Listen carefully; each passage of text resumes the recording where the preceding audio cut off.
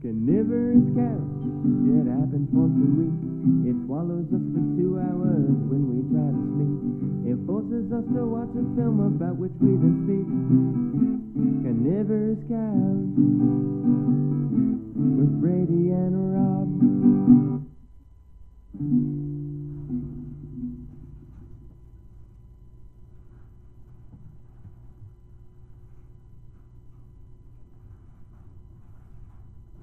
Hey everybody, and welcome to another episode of Carnivorous Couch, the film where we do a totally spoiler-full podcast on a film a week.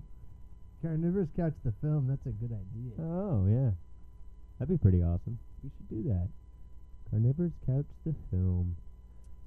Well, we do a film a week from Two Film Geeks, totally spoiler-full podcast, and this week we did, what did we do, Brady? Mistress America, Noah Baumbach's new film. And my voice is Rob Whiting, and that's Brady. And my voice is my voice. And you stay away from it. It's mine. Anywho. Why don't you go for a sec? Okay. Say things about the movie. Okay, so we start with a plot synopsis for anyone tuning in for the first time. This movie has a defined plot. It's also going to be a hard one to synopsize, though, because it is chock full of a very good, funny kind of one-liner dialogue. So a lot of what happens is kind of in the telling of the dialogue, but we'll see how we do. So our main protagonist is Tracy, a girl. I believe she's 18 or 19. She's doing her first year in college at Barnard College, which is an all-women's school in New York. She is an aspiring writer, novelist, essayist. She wants to do short stories. Anyway, she's a writer, and she starts at college, and she's not having an easy time of making friends. She's she has a roommate who she doesn't really communicate well with, who kind of jumps on her for everything she says. She doesn't get into the Mobius, which is the lit society that she wants to be a part of. And so for a while, kind of in montage form, we see that she's just not connecting well with this new world of college until she meets Tony. Well, it's definitely shown at the beginning by the roommate who's just a stick in the mud about everything. Right. Oh, well, the first thing that we hear, though, is a foreshadowing of who will be our other main character, Brooke. Brooke is the sister of the man that Tracy's mother is about to marry. And so we first learn something about Brooke in past tense. She says that she would always say things like, "Isn't every story a story of betrayal?" And then she says, "No." But in spite of that, she kind of relates to us that this woman that we're going to meet was a little bit full of shit, said things that weren't necessarily true, and yet Tracy loved to hear her say these things all the same, in spite of their kind of pretentious falseness. Well, yeah, it's always nice to hear somebody talk. Yeah, and say, like, this great... well, I mean, like, I think there's one point inside where she uses the word hearth, and then she goes, "That's a word, right?" Yeah, that's... And it's just like, but she says it as if she knows what she's saying. And she says it's something actually very poignant, but you find that oftentimes when she's saying these things, she doesn't know what the hell she's saying. Right. You know, if it sounds good in her head, she'll take the leap. And honestly, I know I've been guilty of doing that too, of using words that I'm like, "Oh, I hope it means that because that sounds nice," but I don't actually know. For sure. So anyway, Tracy is having a lonely time of it at college until she meets a boy in her class, Tony, who wakes her up when she's in danger of falling asleep in the middle of a lecture.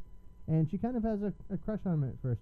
And in a nice scene, like, this is a good kind of a good summation of what not being in love but having a crush on someone is they both have writings, and he's like, "Oh, well, we can exchange notes," and then he kind of critiques her story, but when it comes time for her to read his, he's like, "No, it's fine. I don't have anything to I don't have any notes. I don't want to say anything mean to you because that was crushing to me what you just said, and I don't want to make you feel like that, you dick."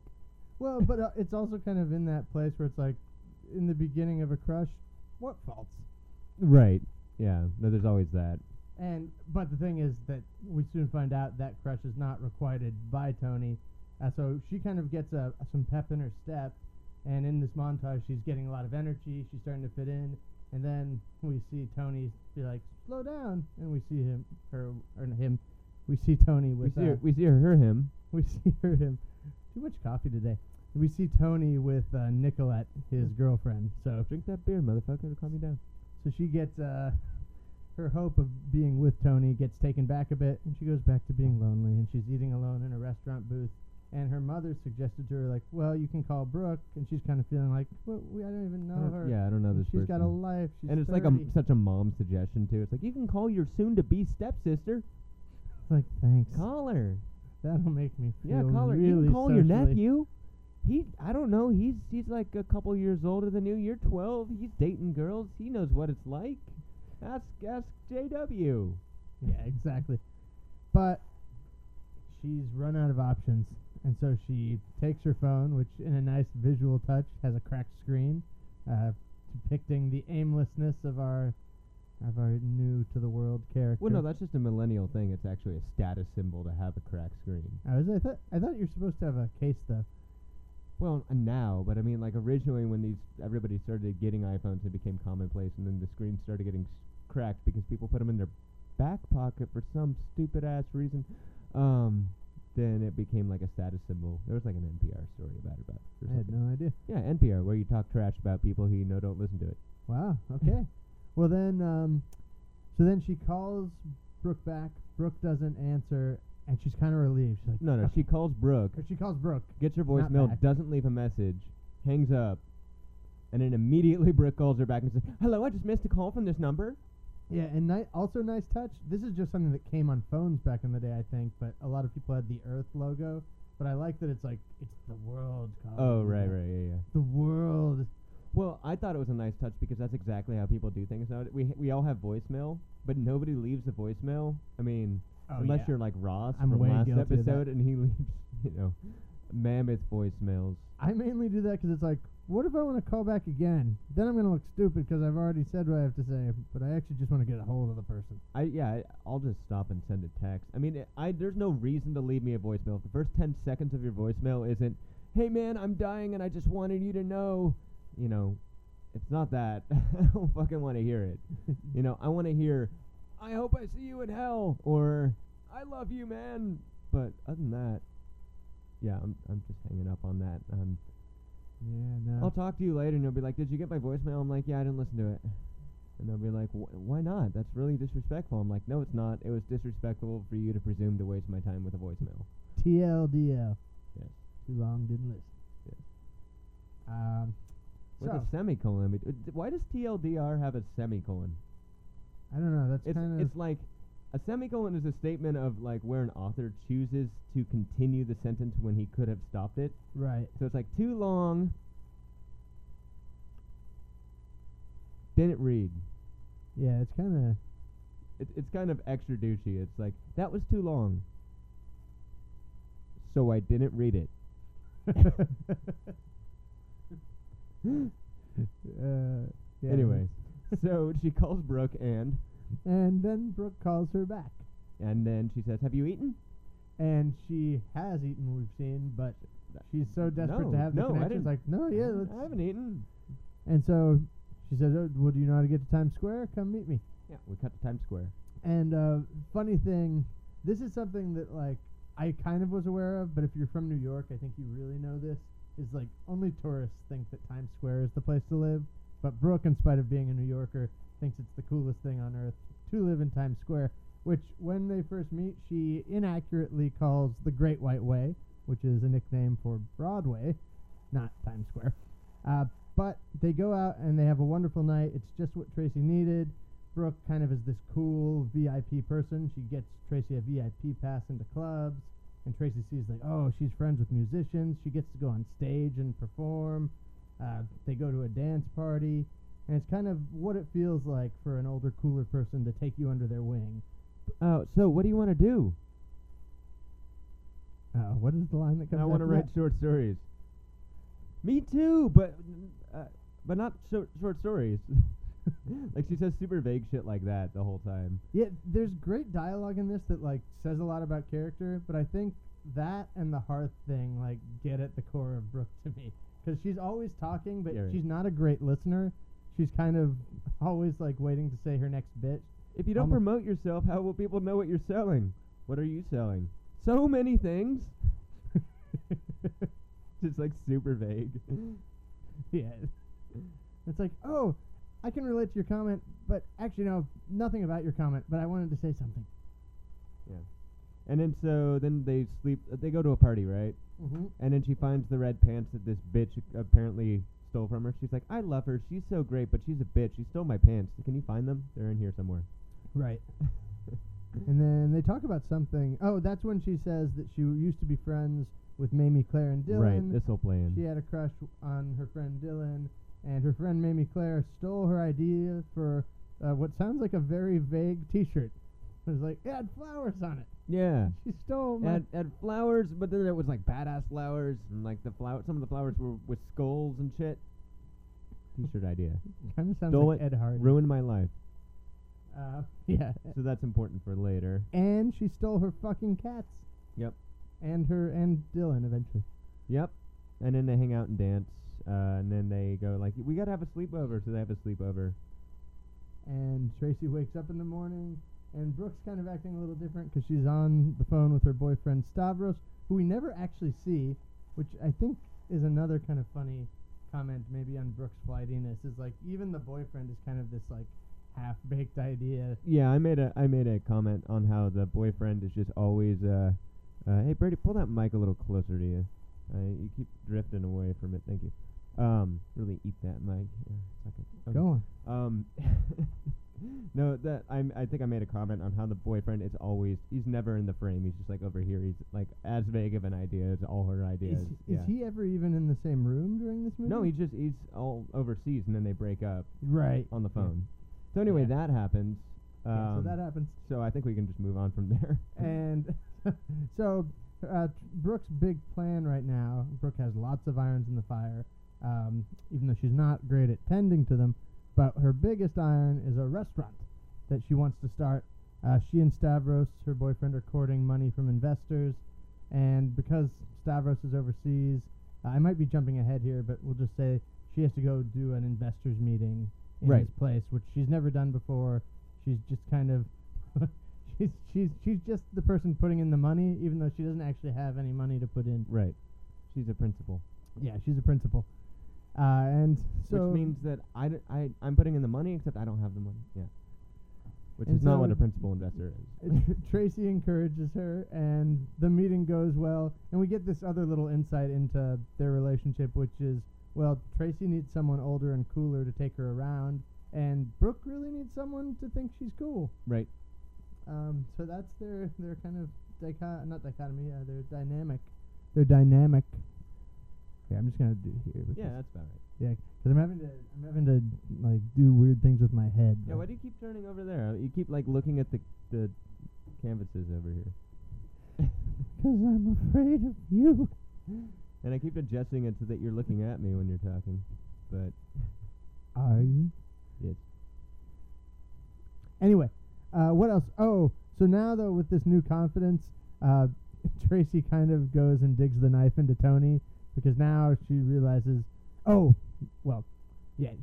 next time they meet and he's with his girlfriend, she's like, well, now I can give you comments because I'm not in love with you anymore. Right. So now I have a whole bunch to say about your flaws because we're not in rose-colored glasses territory anymore. Right. And then this is where it kind of starts the second phase of the movie where, it starts to make a lot more commentary about the people around Tracy and like what she's dealing with. Right. And this is the point where Tracy decides she got rejected for her first story. She's going to write a story about Brooke.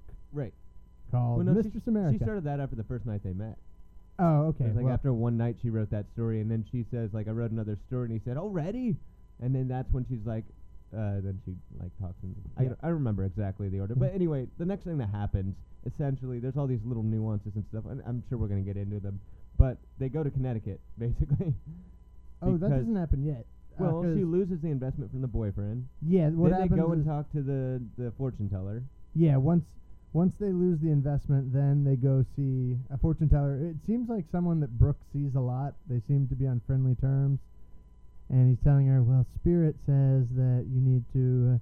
what does he actually say? That you need to go find someone from your past. Right. You need to go forward, not Wait, you need to go not back, but front, or something like that. Oh, I'm so annoyed with Spirit right now. Anyway, he says something like, I'm seeing trees, and then Tracy goes, Connecticut. You need to go to Connecticut. There are trees in Connecticut. So There are trees everywhere. that's where they go, and how do they get there? They go in Tony's car, Yep. and Nicolette tags along Because she has to. because she's been burned in the past by adultery. Yeah, her last relationship, her boyfriend committed adultery, and she hasn't. Can't let him get far. Right. Yeah. A lot of this movie can be synopsized by quoting dialogue from the movie. I find that funny. Yes, we'll get into that, and we've done a little bit now, but anyway, like the ending part is the real substantial bit. All this beginning stuff, although it's maybe the best part of the movie and the most cohesive, like poignant part of the movie, it's all leading up to this big cacophony we have. That's the clashing of The all these big different screwball generations set piece. and different people who have chosen different paths, and like, you know, kind of when you look at it, they seem to be iterations of what these young people could become. Right. So they go to Mamie Claire and Dylan's swank pad in rich-ass Connecticut, and they're going to go to ask, basically to guilt trip Mamie Claire into giving Brooke money for the restaurant because she stole her T-shirt idea. And her fiancé, Yeah, fucking bitch. and the fucking cats. And so they go there, and Mamie Claire is hosting a book club with some pregnant women. Mamie Claire is trying to get pregnant herself. And Tony walks in and hears them talking about Faulkner. He's like, whoa, these pregnant women are really smart. Yeah, talking about Faulkner as they lay dying or something like that. Something. As they lay dying is a really depressing book, It is. and it's really depressing mostly because it's very boring to read. However brilliant it is. I mean, yeah, it's very poignant, very brilliant. A lot of stuff about pine boxes, but very depressing because you're just like, God damn it, it's Sunday out. I'm reading Faulkner as I lay dying. As they lay dying, and then you get hit by a beach ball. Yes. Guys, please. Stop beating me to death with a beach ball as I lay dying. The mentally handicapped character's talking about how he's a fish. Now Exactly. go away. So Tony and Nicolette go to listen to the smart pregnant ladies talk about books, while Brooke gives her spiel about the restaurant to Mamie Claire, and Mamie Claire's not having any of it. And Tracy confronts Mamie Claire and is like, well, why did you steal her idea? Because Mamie Claire's kind of denying it to Brooke's face. She's like, okay, yeah, I did steal the idea, but you know what? Like, I was pissed off at her, and she never follows through, so... Well, first she says she didn't steal the idea, and then when Brooke leaves the room, she Yeah. admits to Tracy that she did. Because she likes to make Brooke mad. But, and that's interesting because it serves two purposes, not to get too deep into it, but it serves, like, Brooke's full of shit. Oh, wait, no, Brooke's not always full of shit. It's just that Brooke has a she's point. so full of shit sometimes that if anybody throws any little seed of doubt, you're willing to go with the seed of doubt because so much of what she says seems like full of shit. Right. Yeah. And And we it kind seems of- like the other character knows that. Like, she knows that this person talks out of their ass all the time. So- Yeah, and that gets revealed gradually, too. Just to, like, briefly go back to an earlier scene when they're at a bar at a hot dog night, which seems like such a, like, a New Yorky thing. Like, oh, this bar, their theme is, like, Oh, I hot forgot about dogs. that scene. Yeah, this is like after the sleepover the next day. Yeah. Then they go out again. And After the meeting, they go out to celebrate. yeah, and an old high school classmate who I think was in, like, choir or some kind of theatrical what have you with Brooke is like, oh, I'm in town. I just saw the show. And Brooke's like, that show's terrible. It's like, we loved it. And so things are on awkward footing already, and then it becomes clear that the friend, this not friend, classmate, isn't there to just say hi. Yeah. She's actually someone Pissed who at Brooke Brooke. Yeah. mistreated in high school. What? How did she mistreat her? Yeah, you used to come up behind me and then, like, pretend to stick your finger in my ear and then lick it and say, yep, bitter. And you did it as if I couldn't see you, but I saw you I'm every time. standing and right it there. really hurt my feelings. I like how angrily she says it, like as she goes like, "Yep, bitter." Yep, bitter. And how does Brooke react to this? Brooke reacts by saying, I remember you made a note of this as we watched it, kind of one of those things that's both bullshit but true. Like, she has a point here. Right. People shouldn't be holding on to grudges if they can help it. But it's funny because she's talking this person who's pissed off at her down, and by the end of it, she's kind of giving one of her trademark Brooke slightly bullshitty lectures Right. at this woman. He's like, and neither should you. You Right. shouldn't be pissed off. Which I actually do like that because it's like this character who's so full of shit. But the thing is those are the people who kind of say the truths before. Like, I mean, it probably took me till about 32 to get down to that and realize, hey, I shouldn't give a shit about what the fuck happened. And well, no, I figured that around 22. But you know, like, to be able to, if somebody from high school said that to me, for me to have the guts to be like, look, you really shouldn't care about this anymore. And the fact that you do is just like, what, you're getting married and you're having kids soon. You are not mature enough to do that yet. Like, something's wrong with you. Right. Which is what she says, essentially, which I think is spot on. And she is kind of being a bitch because she probably doesn't actually know that what she's saying is the right way to be yet. Right. She just knows it gives her the footing. Yeah. It's the way to win the exchange. Right? Yeah. And I think it's an important scene mainly for Tracy, I think, because it's some of the bloom at this point is falling off of Brooke's initial facade. Like, okay. Yeah, and that's the way it is with all people that we admire, I You think. want to is use the traditional? Some of the bloom is falling off roses. Off the rose. Of, Brooke's initial rose. of the rose. Off the roses that are running down the brook of under the Brooke's facade of... and under the babbling brook. And the facade. Yeah, no, and so Yeah, Tracy's... the brook that's running with troubled water underneath the brook off which roses are falling. I mean, the bridge off Exactly. of which roses are falling. So let's go back to Connecticut, Yeah. because things are getting zany. Things are getting crazy. Tony and Nicolette are hanging out with the pregnant ladies. Nicolette's constantly questioning Tony for trying to cheat on her. And poor Karen never gets picked up by her husband. Right. Karen's one of the pregnant ladies. Right. And so then eventually Dylan gets home, and he's the one that Brooke says she wanted to marry. Right. Who is supposed to be super hot and super sweet and rich. It turns out he's just kind of a pudgy old doughboy Yeah, who really wants to be cool and is rich. he's a rich former hipster, it seems like. He used to work at the college radio station. Yeah, back before I worked at Sergey Goldman Sachs. We played Mudhoney, man. Like, all the good stuff. And, yeah, very much still wants to be cool. And so Mamie Claire is trying to get Brooke out of there, but he's very happy to see Brooke. It's a face from the past. He's like, yeah, we might have some weed. Hey, Mamie Claire, where do we put that weed? Did that fucking kid steal my weed? Do you have my herb? No. I'm going to get you an apple. You just said weed like 9 times in like 2 sentences. Yeah, gotta get that weed. And then Brooke, he takes Brooke to their entertainment center, their movie watching den, and she gives a pitch on the restaurant. Oh wait, but don't forget that the neighbor who showed them where the house was in the first place at this point has come over. Yes, and wants a tour of the house. Yeah, because their car is blocking his driveway, and he just Yeah. obviously has nothing else to do. Yeah, and it seems to be on bad terms with them. And there seems to be like this little inkling that him and Mamie Claire like had an affair, maybe, or something. I don't know Like what there's it a is lot that- of joking about that, kind of oddly, right? he seems Like, to be you've mad never that- been over here, Richard. I'm sucking Richard's cock. You know, like some weird shit like that. Oh, like maybe, yeah, okay. Like that's maybe she's interesting. been over to his house a few times. And then it fell through, and now it's like, so do I get invited over? Like, no, I don't want anything to do with you. Right. You've never been over here. Or maybe he has been over there, and she's like, you've never been over here, Richard. You know, Right. something like that. Like there's a weird little inkling of, you know, Also- there's a bunch of shit in skeletons in Mamie Claire's closet that she's ignoring from their marriage, and maybe it's not just Dylan's like, I'm playing this fucking shit for you. Like there's a bunch of that. Like Right. their life isn't perfect, basically. And we don't know what exactly it is, but it's hinting towards that there's other issues. Right. Yeah, and all of this, as I've said, is in a very, it's like seeing a screwball play, people running in and out, dialogue kind of interjecting into other Oh, dialogue. there are more of you. Okay, then. Does anyone know where the weed is? What are you talking about, weed?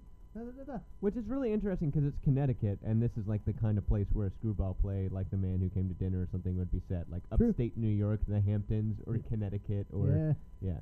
the peculiar behaviors of rich people. Yes.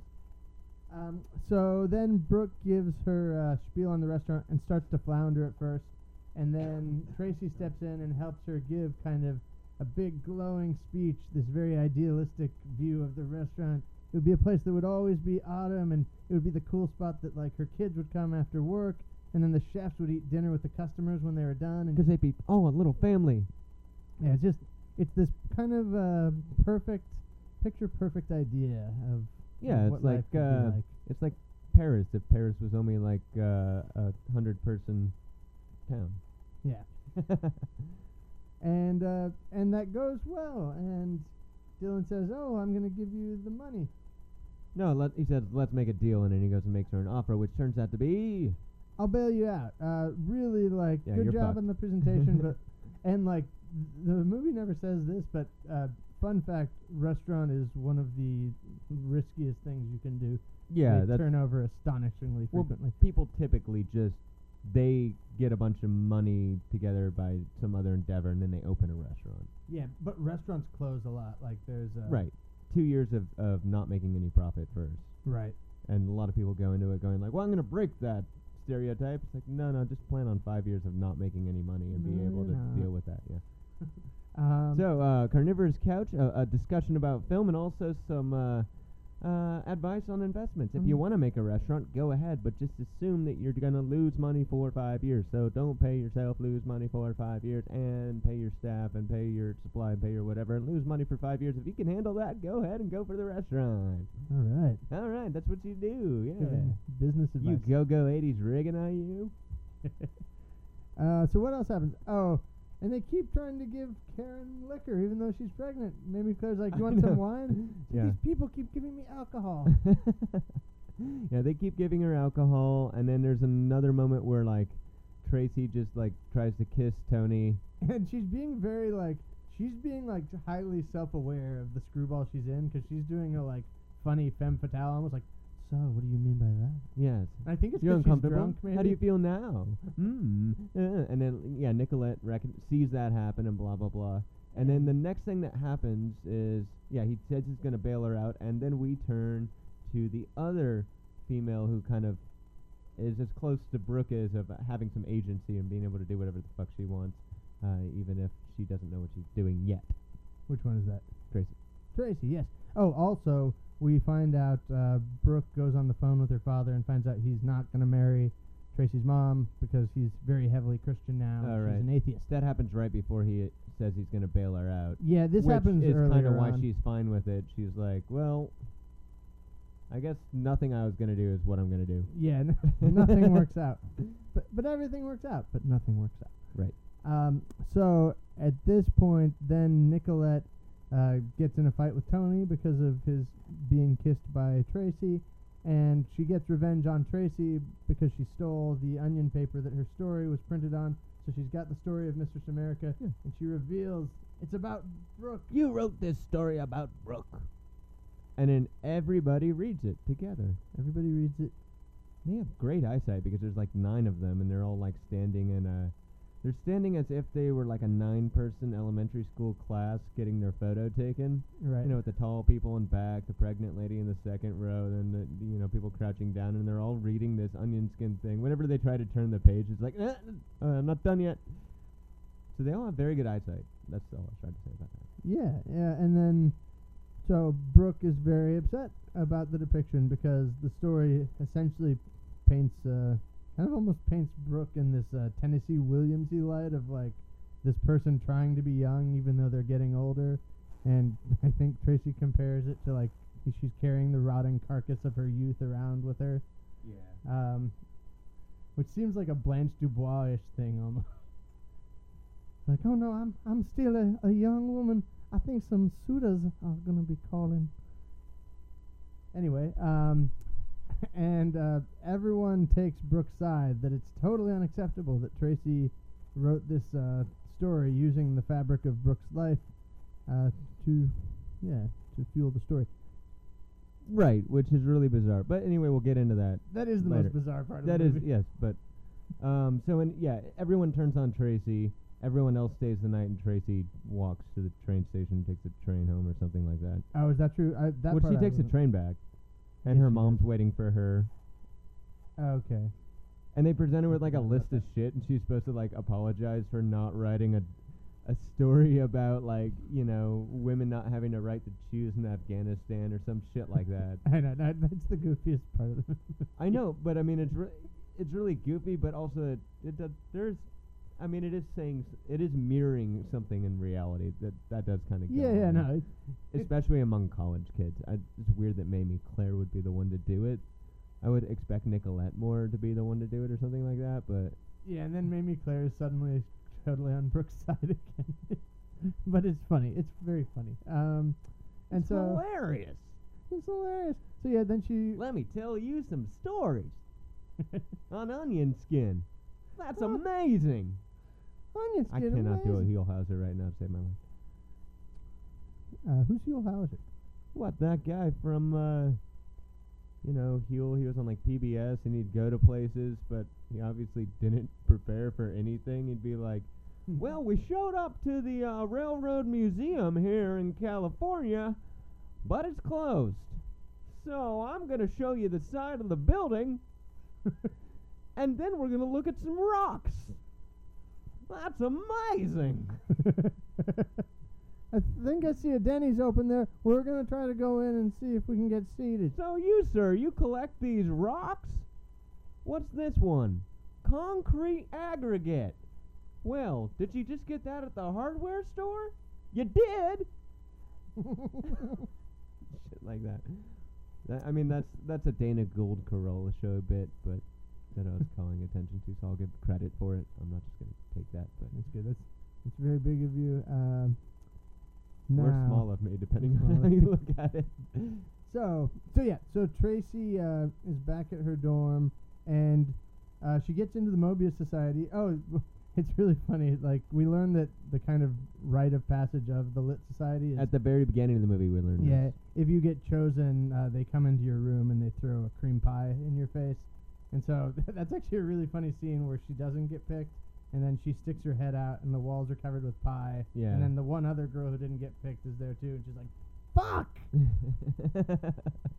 So pissed off to not have pie all and over then her. and that's in like the first 5-6 minutes of the movies, and then you forget all about it Right. because all this other shit has happened.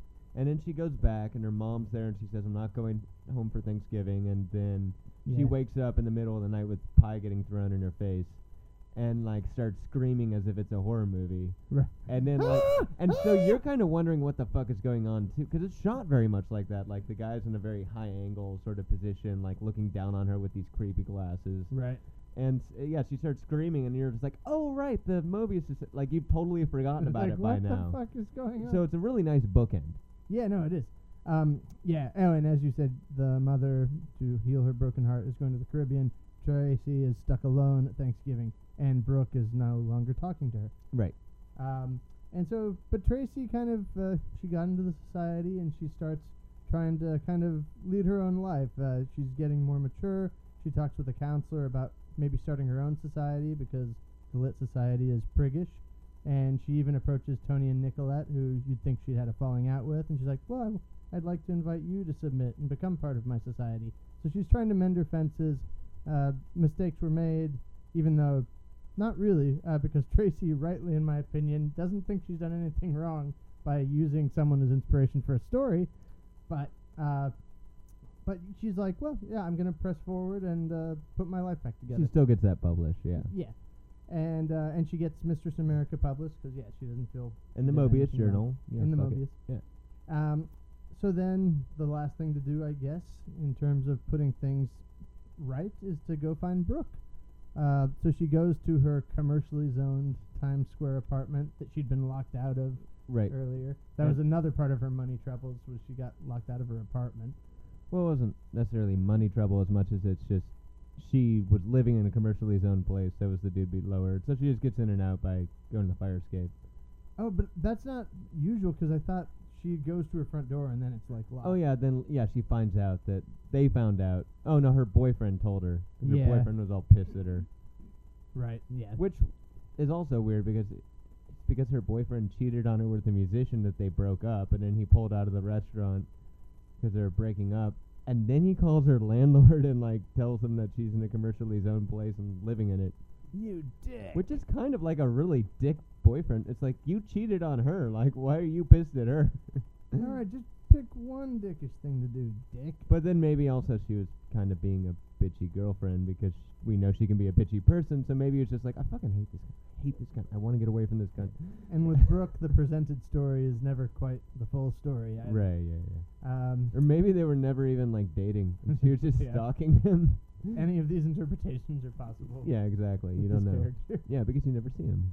So yeah, so the nice neighbor downstairs is having Thanksgiving, and he lets Tracy climb up the fire escape. Yep. seems Because he like a knows nice she's guy. up there because, Yeah. they gave the part to the racial minority and then said, he's the nicest guy in the film. Let's make sure we got that. He is, I don't know if that was intentional. No, yeah, but he is really nice. He's Yeah. totally understanding. Yeah. And He's also like, living in commercially zoned place. yeah. So I guess she could be like, Like I know those troubles. listen, N-word, if you don't let me into my apartment, I'll tell them to. But thankfully, the film I went a didn't say different it. way. So yeah, she goes up to Brooke's window and knocks, and Brooke is looking at her pissed off and like, "What do you want?" And like, "Can I come in?" She's like, "Fine, you can come in." And we see that maybe Brooke has in some ways forgiven Tracy because she has a copy of the Mobius on her coffee table, but she hasn't called her or talked to her, and she's leaving because yeah, like you said, all the plans fell through. So fuck it, leaving New York, going to Los Angeles. That's what you get for being a giant C-word. Yeah. Going to Los Angeles, where, as Brooke notes, she will qualify as well-read. Can't resist a good New York v. LA joke. The crossword is just not up to snuff. The LA True. Times crossword. Oh, yes. It only is up to snuff if you do it in a mirror. Yeah. Or if you do gotta write snuff the off of it. E backwards. Yeah, if you do snuff. Oh, wait, you were... Okay. You already did a snuff joke. All right. Wait, I did? Off the mirror? Wait, is that... In Snuff? yeah. Just go ahead. Now I'm quoting aviator lines. I really need to work on quoting movies out of context. No, I don't. So this is like basically the ending of the movie, and they kind of make tenuous amends. But Brooke is going to be gone, so it's kind of a parting, but on amicable terms. And Tracy says, "Oh, well, it's going to be weird, like to look at New York City and not think of you as being there. Like you were a huge formative step in my growth into adulthood." Also, she noticed that she had a copy of the journal. Yeah, the So, Mobius was on the coffee Yeah, table. so she's like, oh, she read the story. Like, for reals.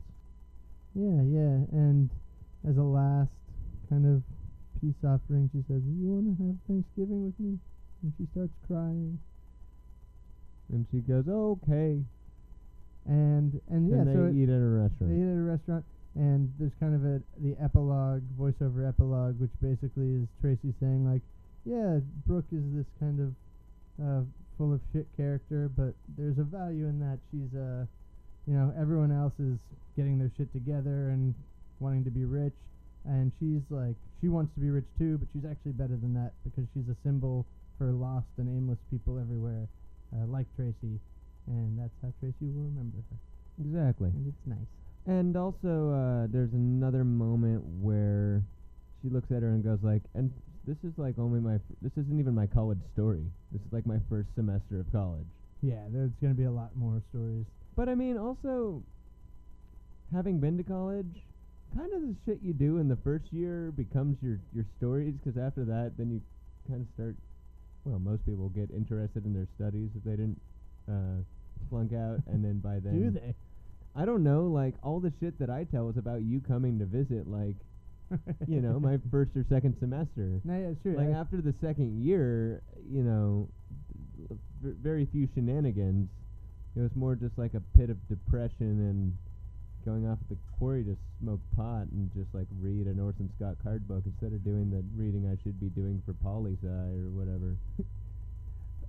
I was maybe, like, each year had its moments, but I'm very shy, so my first year I was kind of quiet. And then for the next 2 hours of the podcast, Rob and Brady reminisced on About overcoming their college. depression in college. By the way, something I realized is, like, my depression kind of went away when I started drinking caffeine. Like, I mean, like, serious caffeine, like coffee. So, for those of you who are in college or high school, and you're depressed and you're thinking about killing yourself, start drinking coffee. It helps. It's one of the health benefits of coffee. It elevates mood. Mm-hmm. Citation, stuff you should know, episode from shortly after Christmas, this past Christmas. Dropping footnotes. Yeah, I gotta do it, because people are gonna be like, "You're full of shit, Rob." I'm gonna be like, "Well, I'm not dead, and also this podcast said it, and it's a valid source now, because it's got valid sources. It's like a tertiary source, man." Rob getting down with the audio footnote. That's an asterisk. I was trying to do a back. That's two asterisks. That's the asterisk and a cross. You know the little cross? Yeah. Yeah, no, I know. Oh, yeah, I know the cross. Yeah. Remember that guy used to go, that was a period, and he'd go, whoop! Who was that? And that was the exclamation point, and whoop! That was a... Was that a substitute teacher? There was a substitute teacher who did it, but it was actually on a TV show or something. It was like a Ah. bit part on the Wordsmith TV show or something like that. Oh, okay. I can't remember. I probably heard It you was a talk long time about ago. Yeah, I mean, this was like 7th grade or something. We've known each other for a long time, everybody. Okay, so why don't we take a little break and then do, what the fuck's it called? Understudy. Then we'll Yep. come back and we'll talk about the movie a bit. And then we'll do some Metacritical, and then we'll wrap up. Good. All right.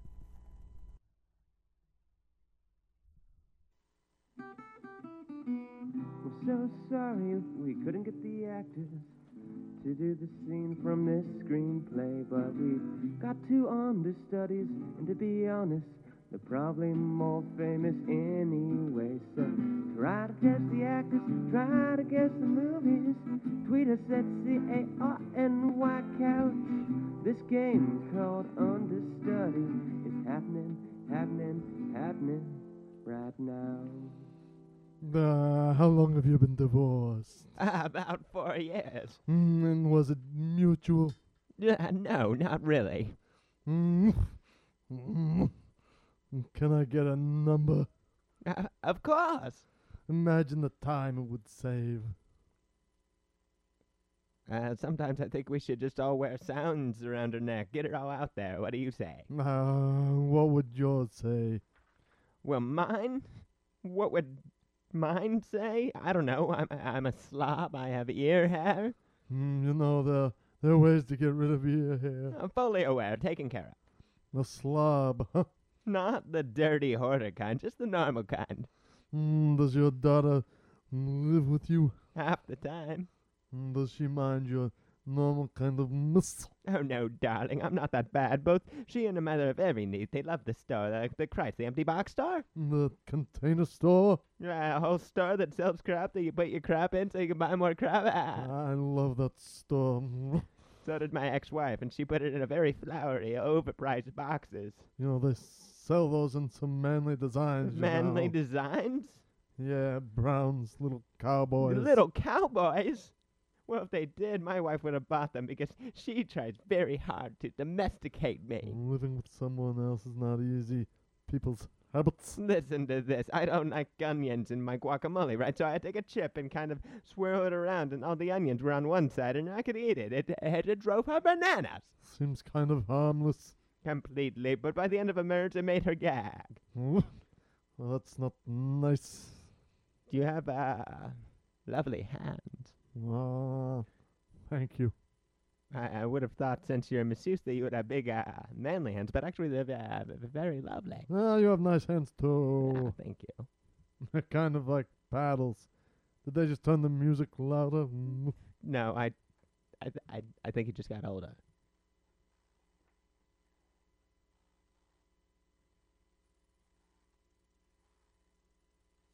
That was Understudy. Tweet us your answer at CARNY Couch. All right. My voice was a little bit quieter there, but I think we got rid of that annoying hum from the first half. Good. Maybe? I don't know. I'm sorry. I lent my recording equipment to some Sherlock nerds, and now I have this horrible hum. Yes. Or actually, I haven't listened to the past two podcasts we did, so maybe it's my fault. No. If the past Didn't. 3 podcasts, including this one, have a hum on them, it's my fault. If not, Sherlock Nerds. Then there's a mystery. I- A Sherlock mystery. I think I can deduce this one away. Anyway, I guess we need those Sherlock nerds to listen to our cast, although they never will because, well, my Sherlock nerd thinks that this cast is just me being an asshole, and she's not wrong, but she's not right. So No, you've mellowed. I think, I figured I'd mellowed a lot. Yeah. and I have gotten angrier and angrier. And so that's nice. We have that going for Yeah, I us. think you've gotten angrier. I think I asked you to. Oh wait, you did. Yeah. You asked me to bring the drama. What can I say? And I said I'd bring the funny. And what can you say? Nothing funny. All right, Good, so now let's good. talk about this movie. That was understudy. Tweet us your answer at CARNY. Well, Or that let's was play understudy, Let's everyone. play the understudy theme again. Man, we are really running out of ways to take up time. I think we've already got. Can we Yeah, hear we're already- Metacritical? Okay, I've got lots of notes. You've got lots of notes. What do you want Yeah. to talk about first? Well, oh wait. How did you like it? Let's talk about. Oh yeah, we haven't even gotten that far yet. I love this movie. It's an A for me. Oh, nice. Well, For good. reasons I'll talk about soon, but we're going on 45 minutes already, and well, the first 40 has horrible audio. So Yeah. Okay. Anything else? we'll talk about it. Okay. So then, how did I like it? How did you like it? I liked it a lot. It rose a lot. This is my second viewing. The first time I saw it, I was like, "Oh, cool!" Like I thought it was a B plus. Like I really laughed, and then I kind of got derailed a bit with the movie during the Connecticut scene, where things do take kind of an almost unreality, where they're in a screwball play. I also watched it the first time with Tess. Tess didn't like it all that much, so I might have also been like watching with someone who wasn't super keen on the film. Even though Tess didn't like dislike it, she just didn't like some of the more writerly stuff. But anyway, this movie climbs up a lot for me on the second viewing. It's way more cohesive than I thought, and it's wall to wall funny. Like so many of these lines are just like, it's one of those movies that's hard to review. Like if I wrote a review about this, it would be difficult to do it justice because so much of it is in just the like every not even minute, every like 20 seconds is a super quotable or interesting or insightful line. So, yeah, I'm going to move it up to an A- because it's cool, man. It's a really great movie, and I love Greta Gerwig from Frances Ha, girlfriend of Noah Baumbach, and the writer on both Frances Ha and Mistress America. So she's a great actress and a great writer, too.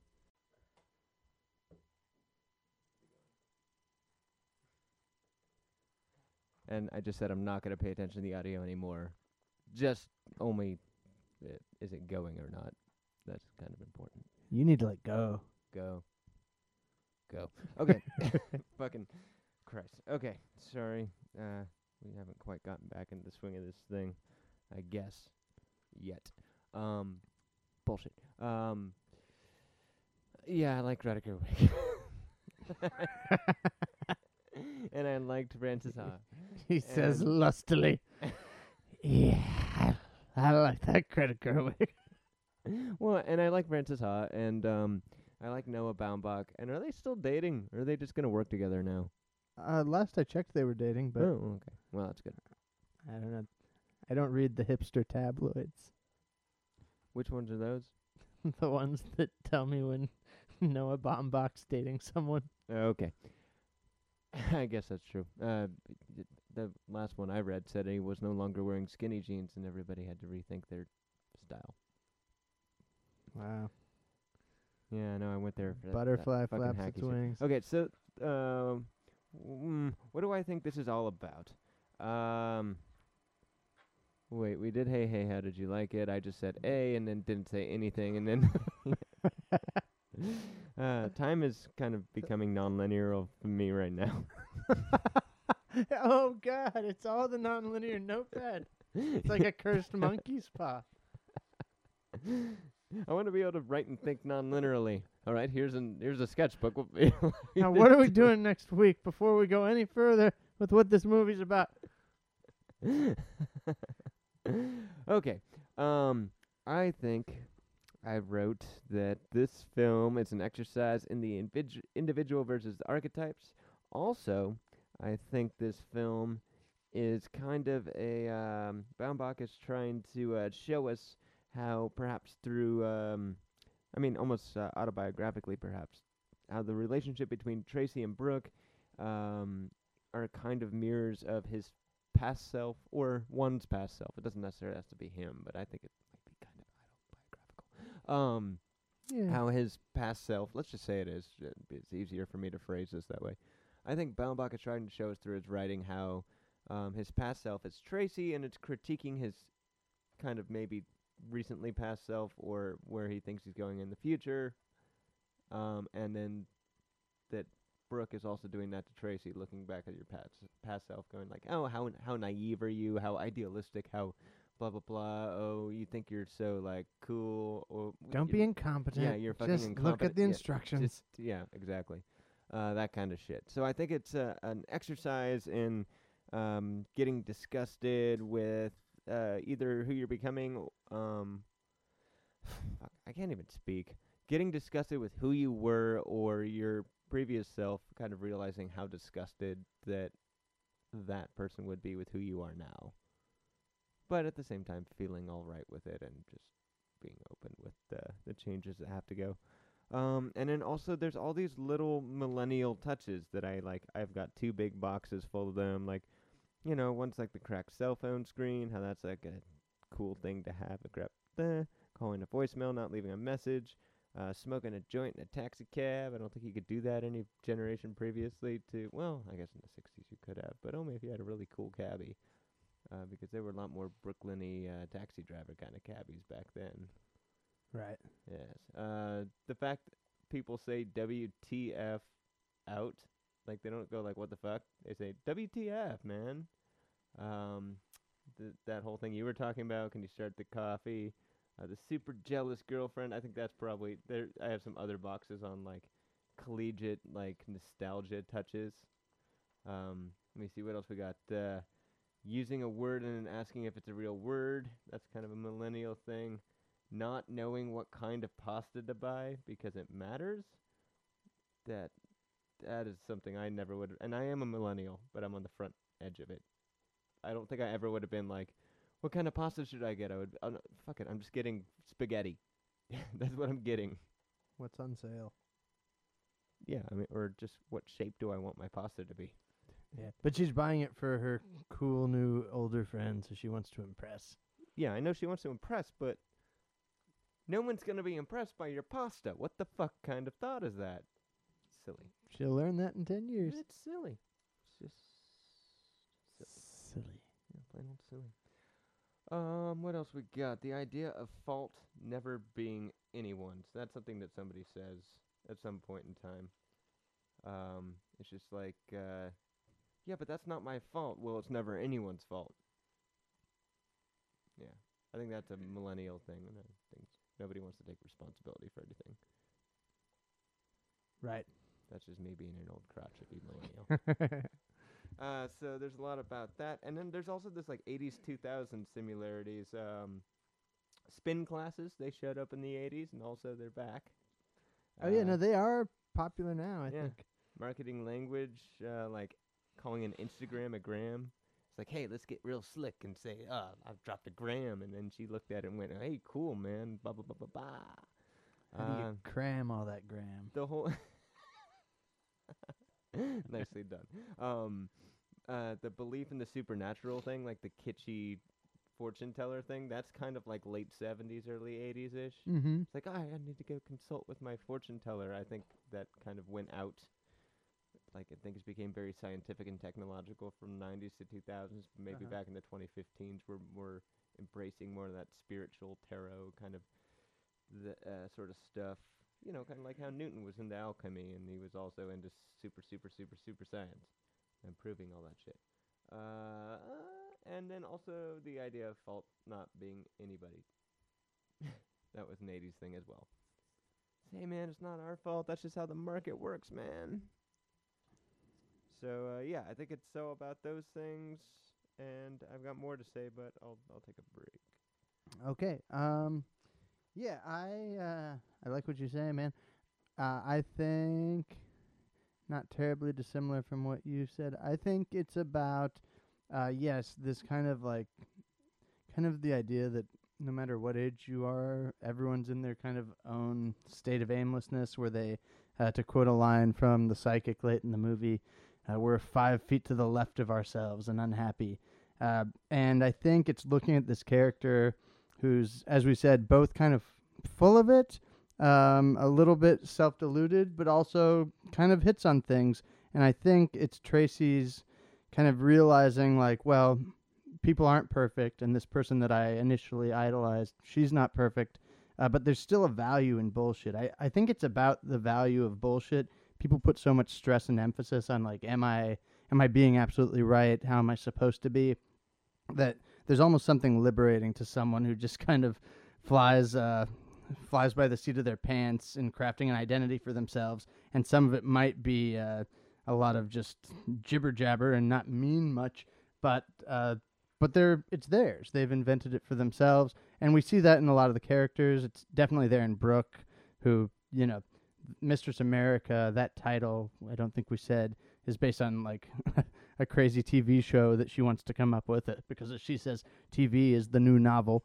But she's the main kind of person who symbolizes this idea of just, like, making things up as you go along and kind of never having a full handle on yourself, but maybe that's okay. But it's also in a lot of the other characters. It's in Dylan, who seems to have the perfect life, but deeply desires to go back to that college radio station. It's in Tracy, as you say, who, with an adult's remove, you can see where she thinks she's very smart, but doesn't nearly have things figured out. So yeah, I think it's about the value of both the hypocrisy and the value of being a bullshitter. I will say that also in the whole idea of the difference between kind of like, or the similarities between the 80s and the 2000s, there's also this whole, there's this, because it's a first semester of college movie, there's this whole looming thing that's like Thanksgiving that gets mentioned several times. The whole reason they hook up as sisters is because they're going to do Thanksgiving together, and it's going to be a big family thing. And, you know, when everything comes crashing down, Brooke's talking to her father. He says, no, we're not getting married. She's not really committed to the church. It's not going to work out. And she says something like, oh, I'll just hang out by myself for Thanksgiving. I'll just do something depressing but young. And then at the same time, once Tracy has her falling out with the whole group and everything falls apart, then she goes and talks to her mom, who's waiting in her hotel room, and says, yeah, we called it off too. And is it okay if I go on a cruise and you just chill for Thanksgiving? Like, so there's this sort of like just highlight on the breakdown of family values and how it's like this thing that you're looking forward to, and you know, that age and many ages are about finding your own sort of family, I think. Yeah. Like, there's just like an inkling of that in there. It doesn't say anything super poignant about it, but it's just this, there's a theme. No, I think you're onto something. Because I think in that way it's also, and maybe this word is heavy with negative connotation, and I don't mean it negatively at all, actually, which is the kind of mindset this movie puts me in, is when I watch Mistress America, I can say the word failure, and I don't mean that negatively at all. Like, it's kind of almost a positive take on failure. It's like, well, things don't go exactly as planned. You won't be exactly the person you want to be. The restaurant you want to open won't open. Things will go off, and the big family Thanksgiving you had planned on having with your new sister-in-law will fall through, but you can still go to a cafe and have a nice dinner.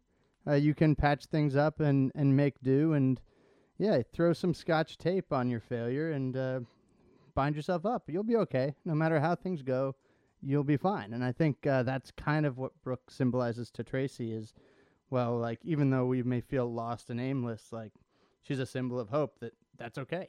Yeah, to drop another podcast, I was listening to, to speak to that, I was listening to this podcast called Resume done by Chris Loxamani yesterday, and there was a screenwriter called Dean Lorry who was on, and he said something like that. He was like, I think nowadays, and, even stemming from the 80s when I started, so that ties in very well, people tend to define careers based on successes, and careers are a lot more defined by failures than successes. Like any screenwriter he knows, any producer he knows, anybody has done way more failing than they did succeeding. It's just that nobody ever sees it. Right. And so, like, we have this hidden aspect of failure behind us and all these things. Like, her failing to get into Mobius and then succeeding to get into Mobius and that actually being a failure. And the thing is, everybody will see that as success, and she's just like, I don't want to be with those self-entitled, self-elected douchebags. Right. Like, that's a failure to be true to yourself. Or so, what is failure and what isn't failure? Everyone else is going to look at it and be like, oh, you failed to open your restaurant. It's just like, if you're seeing that, it's probably a success. If it's visible, the change that I took, it's probably a success. If there's a bunch of invisible, hidden stuff, those are actually the failures that nobody ever sees. Like, nobody's ever going to see the confrontation at the end with the big group of people. She published her shit. Right. No one's ever going to notice that everybody around her decided that what she wrote was awful. Speaking to that, by the way, I felt like that was trying to say something when they were... Ooh, I got a couple more millennial boxes here. Your tragedy is your armor, and nothing is ever your fault. That was a line. That's very millennial. Yeah. And I think I'm sick of staring at electronics, and then I get excited, but then I can't stop staring at the electronics. That's very telling about millennials. Yeah, and she wants a name for that disease. I know that disease. Yeah, I know it too.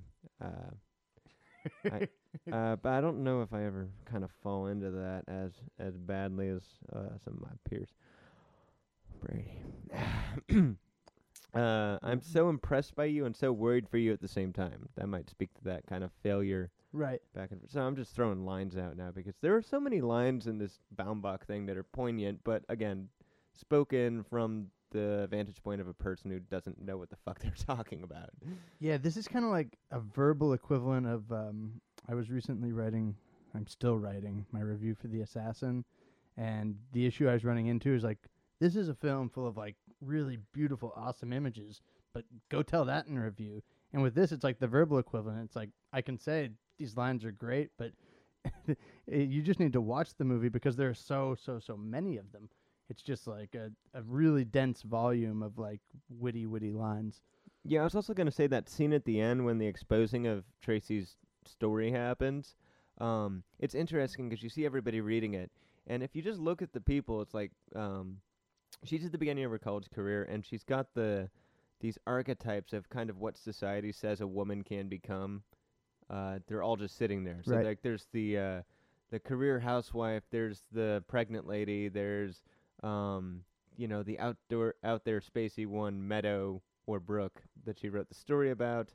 Right. There's the jealous girlfriend. There's all these archetypes of what a woman can be, and Tracy has kind of chosen to be none of those, and cast a critique on them almost, or cast a critique on herself for, if Meadow is her future self or whatever it is, but cast a critique on all that, and then they all slam her for that. And they go like, you didn't, and then, I think this might have been pushing it for the film, and it probably could have done a little better. I like it anyhow, but when she presents her with like how you haven't done something for a woman with your story, blah blah blah. Again, another archetype. Like, it's like, okay, fine. If you're gonna break out of these archetypes, then you have to do something for women in Afghanistan with pregnancy. Or like, are you actually pro-choice? Are you really? She's like, yes. I don't understand what that has anything to do. I was just writing a fucking story. Like, does it all have to be about that? No, yeah. So, it seems to say that it's like your life has to either be all about being a mother, or all about being a jealous girlfriend, or all about being, something in relation to a man. Or if you choose not to do those things, well, you better be doing something really important with not doing one of those. Right. No, that's interesting. Even though I will say I don't think Tracy's blameless. I think she says a line about Brooke that I think can just as easily apply to her or to anyone, and it's she says that Brooke is incredibly precise with seeing the world and describing the world, but can't accurately see herself within it. And I think that's a problem that everyone has. So Tracy kind of sees herself as this kind of neutral, removed, blameless figure watching these imperfect people. But I think with anyone, you're part of it. You're one of the imperfect people as well. And if anything, what I like about it is, to me, it means that these labels, like, we have them, but they don't stick. Like, no one is the label they wear. Like, there's always more to the person than the label you stick on them. Because deep down under it, everyone, like you say, Rob, is a failure in their own way. Everyone hasn't lived up to their own expectation or someone else's expectation in some way. What looks like perfection and what looks like failure is something more multifaceted. You ever think of algebra? I mean, x can be like any number. X isn't any number. X doesn't roll like that. X can't be pinned down. This is good. I want you to do this because the only way to really convey this is to periodically say funny lines. I'd feel sorry for the 13-year-old girl that was you, but I don't feel sorry for the you now. Here's one that's like totally like, what does that even mean that I actually... I thought I might actually go to college. I'm not an amputee. Like, wait, why? Do amputees not go to college? There's no cheating when you're 18. You should all be touching each other all of the time. I love how she says that.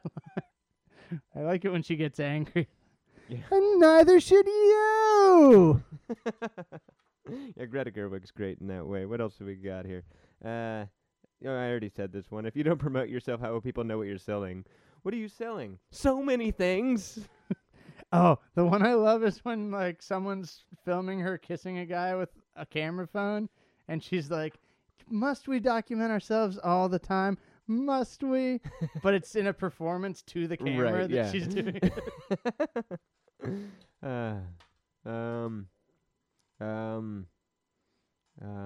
Actually, for some reason I wrote down that when she says to Tony at the beginning, do you want to trade stories? I wrote, do you want a true stories? And I just thought of the Talking Heads thing, and I was just like, such a hipster mishearing of me. Okay, well, I think that this jumping around kind of explanation of the whole thing has been just as jumpy aroundy as all the ideas floating around in the movie. And I think we should split and do alcohol. I agree. All right, let's do that. Let's see if this shit works.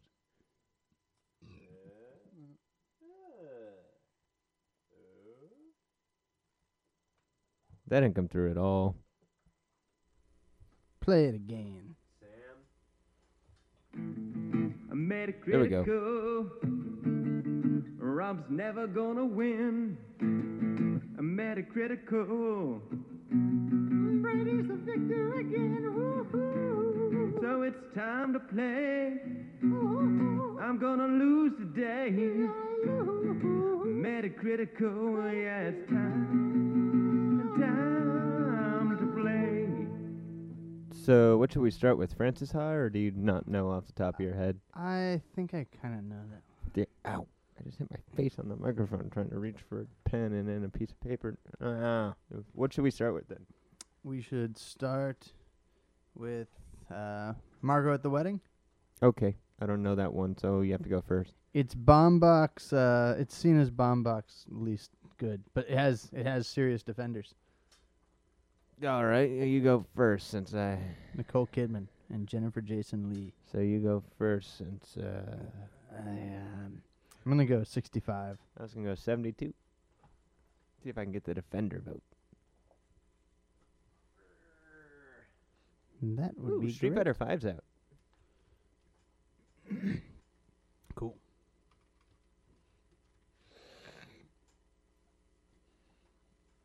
Brady's one off at 66. Ooh. Well, he's at 65, but it's 66, so I'm 6 off. That's not too bad. At least it wasn't a bullseye for the bastard. Right.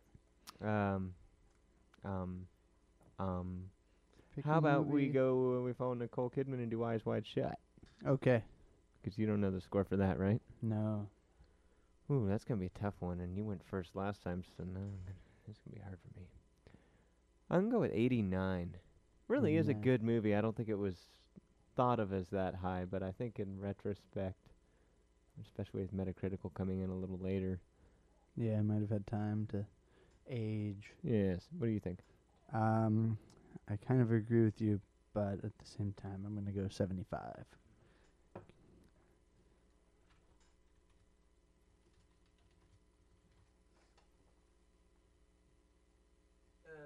Not eyes wide or shut. That sequel was horrible. 68. 68. So wait, what'd you guess? 75? Yes. Damn. Yes. Yeah, that is a really low score for that movie. Do you want to follow it with another Kubrick? We'll just trace that way. That'll be interesting since Yeah. most of them are. Yeah, try to take a Kubrick, but go with something that's got an actor that we can jump to after. Ha. Well, then, that's going to make Full Metal Jacket hard. We don't get many Arlie Ermy movies. It's true. He was in some stuff though. Dr. Strangelove would be pretty easy. But then who would we jump to? Who'd be You on could use Metacritic? George C. Scott, or you could use but I guess those are older. I don't know, man. That's a tough one. That's a tough Batty thing for me to Lyndon. say. Batty Lyndon. Okay, you suggest a score for Barry Lyndon. I think Batty Lyndon might have gotten an 82. I think I'll take a lower scale of it then and say 72, just to up my chances here. That's a great movie. Oh yeah, wait, didn't we do that? Yeah, we did a Metacritical of that, or an understudy. Yes, but I haven't seen it, so I didn't know what we were doing. Oh yeah. I spelled it wrong. BARRYLYNDON.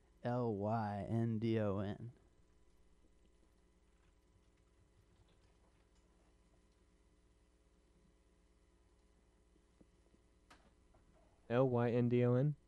Yes. Yes.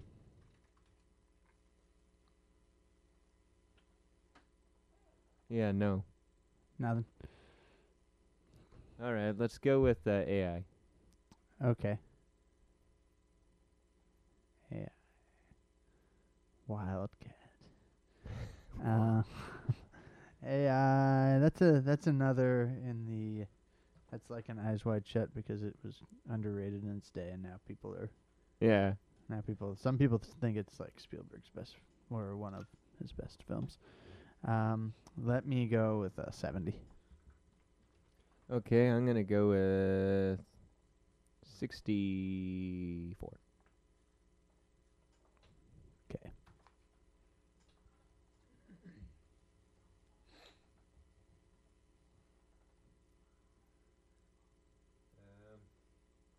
This is hard. It just came up with a lot of stuff that had the letters A and I in it. I'm talking to the mic while I sort this out. Okay. I don't have anything to say because I haven't seen the Podcast, you're movie. supposed to have shit to say. I know. Let's see. What's in the news? The Revenant's probably going to win Best Picture, so that's my Okay, I got it. nightmare. 65. 65. Wow, you're close. Yes, I was one off. I might actually gained up some points there. All right, we can follow that with a Spielberg. Even though that was a Spielberg, but it was a Kubrick, but it was a Spielberg. Could follow it up with Haley Joel Osment. Oh, okay, let's do that. Oh, what's that terrible movie? Pay It Forward. Oh, that's a tricky one because it's a bad movie, but critics really liked it. No, they didn't. Oh, okay. Not that much. 52. Yeah, I'm gonna go like 48.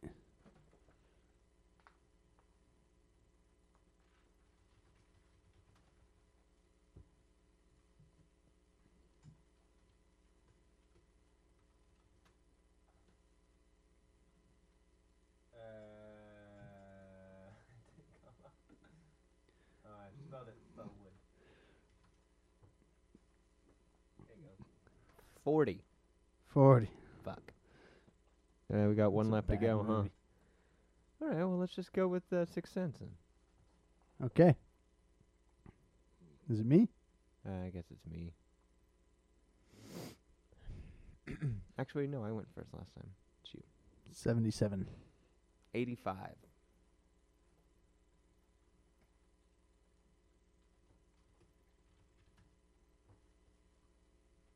64, really? Wow.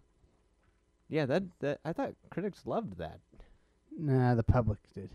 I mean, critics did like it, but I guess not that many. yeah, it probably fell down over time. Well, that was my hope. I mean, if it was at like 80 something, I would have maybe made up enough points on that, but I did not. Nah, I think it got a Best Picture nomination 'cause it It's made very, all the very money. clear that I did not win this game. Very, very, very clear. Do we want a number? Yeah. Yeah, 'cause we have to. All right. That's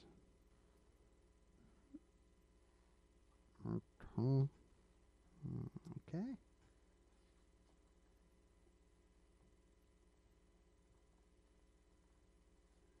Okay. Ippon? In second place, Rob with 61, and I have 34. Yeah, you bastard. Didn't he get like 7 last week or something like that? Yeah, or I went positive a couple weeks ago. Metacritical. Rob's never gonna win. Metacritical. Brady's the victor again. Woo-hoo. So it's time to play. I'm gonna lose today. That's not the right one. Metacritical, yeah, it's time. There's the right one. God, I'm fucking wrong. I'm just wrong at everything. I like how you sound so far away on that.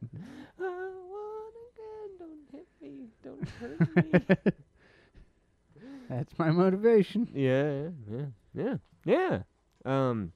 Okay, so next week.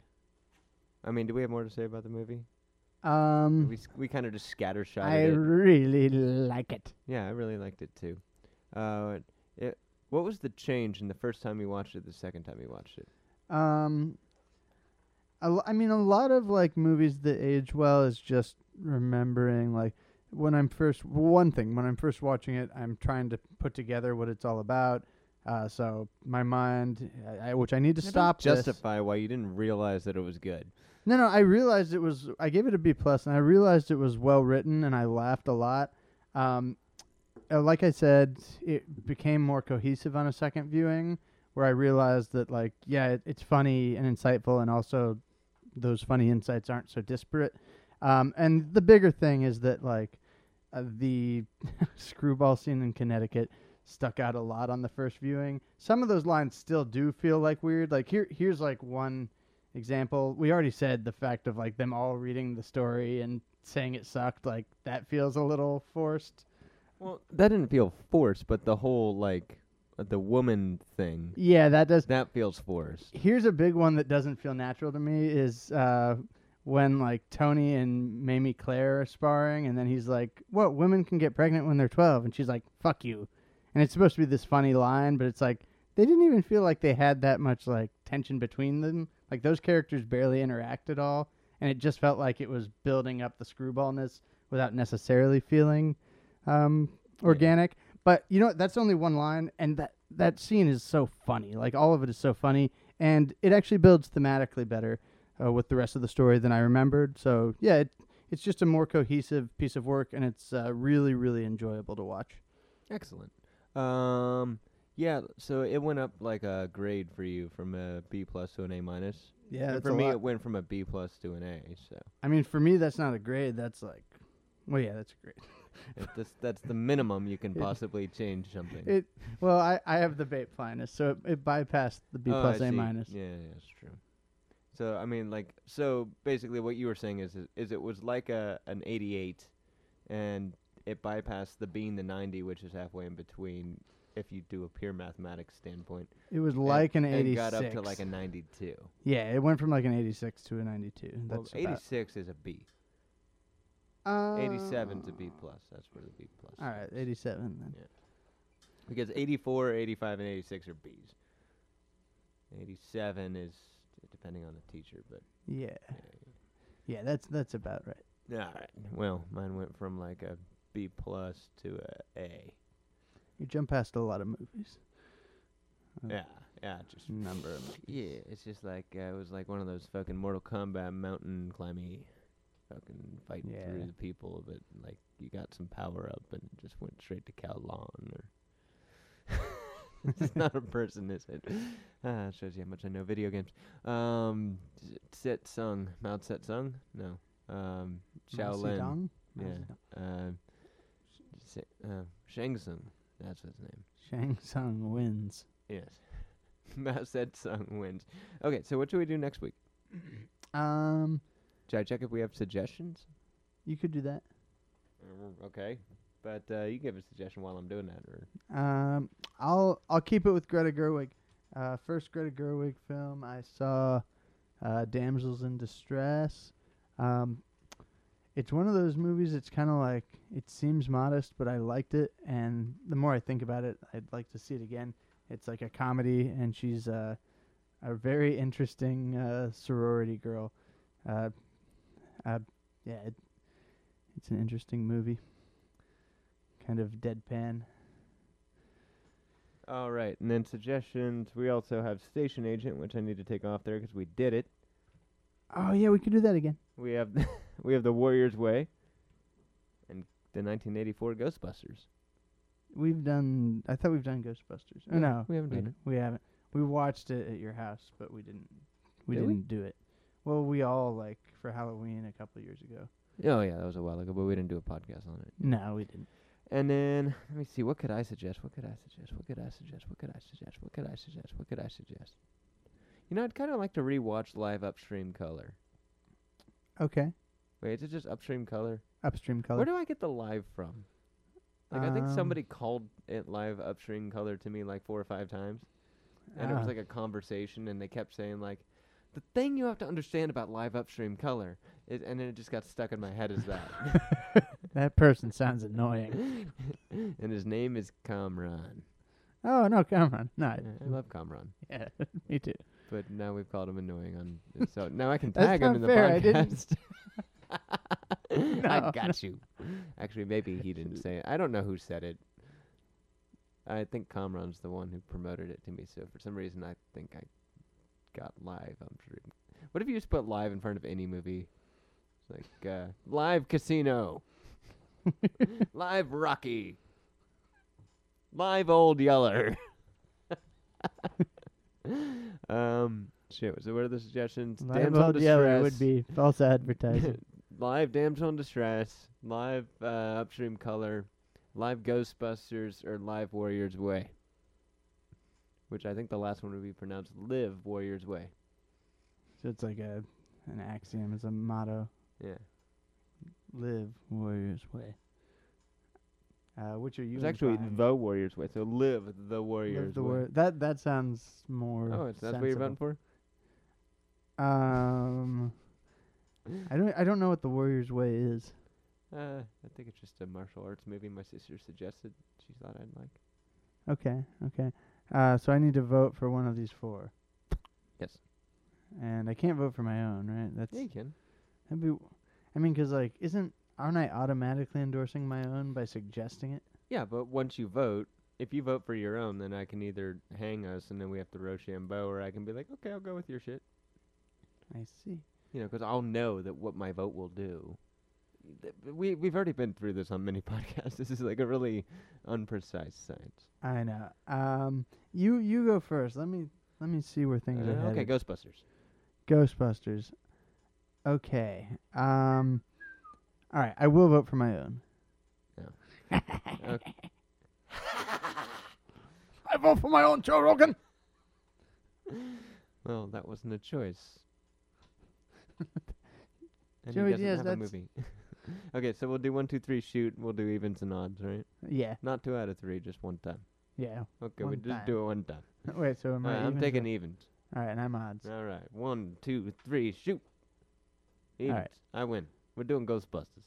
Well, it's hard to feel bad about that. Exactly. It's okay. We've done 2 Greta Gerwigs in the past, whatever. I don't know why the Hey. hell I got to this voice. So, but At least neither of us have no dick. we gotta get out of the studio. People need to do laundry. I listened to that pod. I listened to their laundry podcast. Oh, I just meant that the laundry machines are here. No, I listened to Jordan and Nora and Ethan and Emily and Maddie's. You don't know they have your house does a laundry podcast? I would have thought you were. Well, anyway, maybe they fucked up the first half of this audio on this podcast. Maybe they did, and they need some showing how to do it. hey, podcasting is competitive. Hey. I can't blame them for Maybe I need to Doing show what them they- a thing or two. maybe break some mics. Yeah, they're my mics, but I don't give a shit. Actually, none of these are my mics. Oh, good. Then break them. Okay, well, let's wrap up, and I'm sure we'll find a good fucking drop, and I would try not to use the N-word one. Try. It seems like a very easy thing to succeed at doing if it's what you're inclined to do. Okay. Let's go. 3, 2, 1. Kamran for Prakashan. Theme song. Carnivorous couch, it happens once a week. It swallows us for 2 hours when we try to sleep. It forces us to watch a film about Sorry, I didn't which we practice think pronouncing your last name, Kamran. Carnivorous couch with Brady and Rob. Stop beating me to death with a beach ball as I lay dying.